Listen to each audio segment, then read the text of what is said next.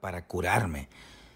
Sí, ¿a quién debo llamar? Bueno, sé que puedo llamar al 911 y todo eso, pero me da como miedo en realidad.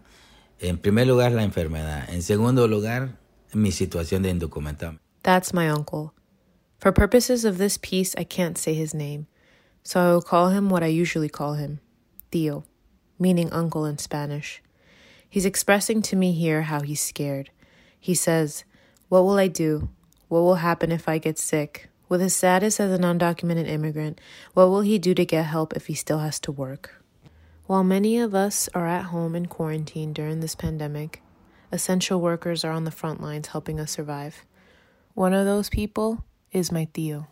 He's working 10 to 12 hours a day and is putting himself at risk of getting the virus, like many essential workers. But he's undocumented, which means he does not have access to health care. This is a big risk to him. However, coming to America and living here was and is too. I asked him to tell me more about it. A ver si pasaba, pues. Y fue que me vine. Contactaron al muchacho que nos iba a traer a Estados Unidos, al coyote, como le dice. Pues sí nos venimos. Veníamos 3 primos. Duramos un mes para entrar a Estados Unidos, sí. Y la que pasamos en el camino. His journey lasted a month to get here. There was a moment where he was left stranded with his 2 cousins in a ditch for a week without food or water. This is because of the coyote, the guy you hire to help you cross. He told them to stay there until he came back, but he didn't after a week. But the most important moment was when he was in a trailer truck, laying down with about 40 people for almost an entire day.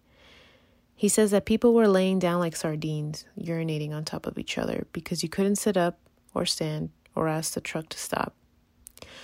Although this was hard, the hardest part was yet to come because he didn't know whether he was going to make it here to the United States. But once he did, he said it was the most undescribable feeling he's ever had. That was 24 years ago. He's from a small indigenous village in Guatemala. When he shares this story, he always tells me how his dream is to go back, but he can't because of his status here. He always says in order to survive here as an undocumented person, all you have is yourself and work.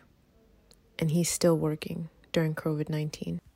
When he is home, Theo always has the news on in the background, just in case there's anything about people like him.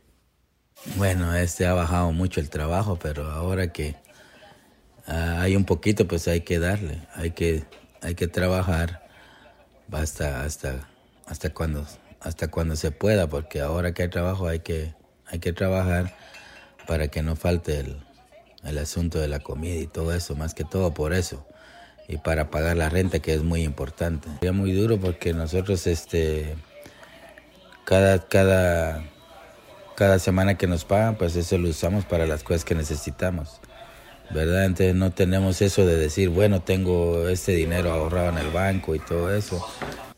Y también porque vos sabés de que la situación de nosotros no es para estar ahí, darnos el lujo de quedarnos en la casa y ¿quién nos va a dar de comer? Nosotros dependemos de nuestro propio... nosotros dependemos de nosotros mismos. Tenemos que trabajar para que tener las cosas que necesitamos para sobrevivir.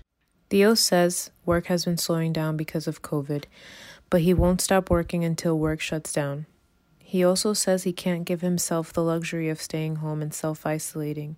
Like many of the estimated 10 to 12 million undocumented immigrants in the U.S., they too can't stay home. They have to work in order to survive.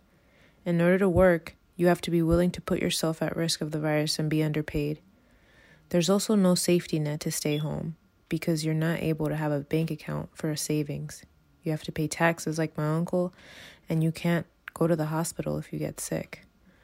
Theo always tells me he knows he doesn't have the rights as a citizen, but hopes that maybe one day he'll have rights as a person in the U.S.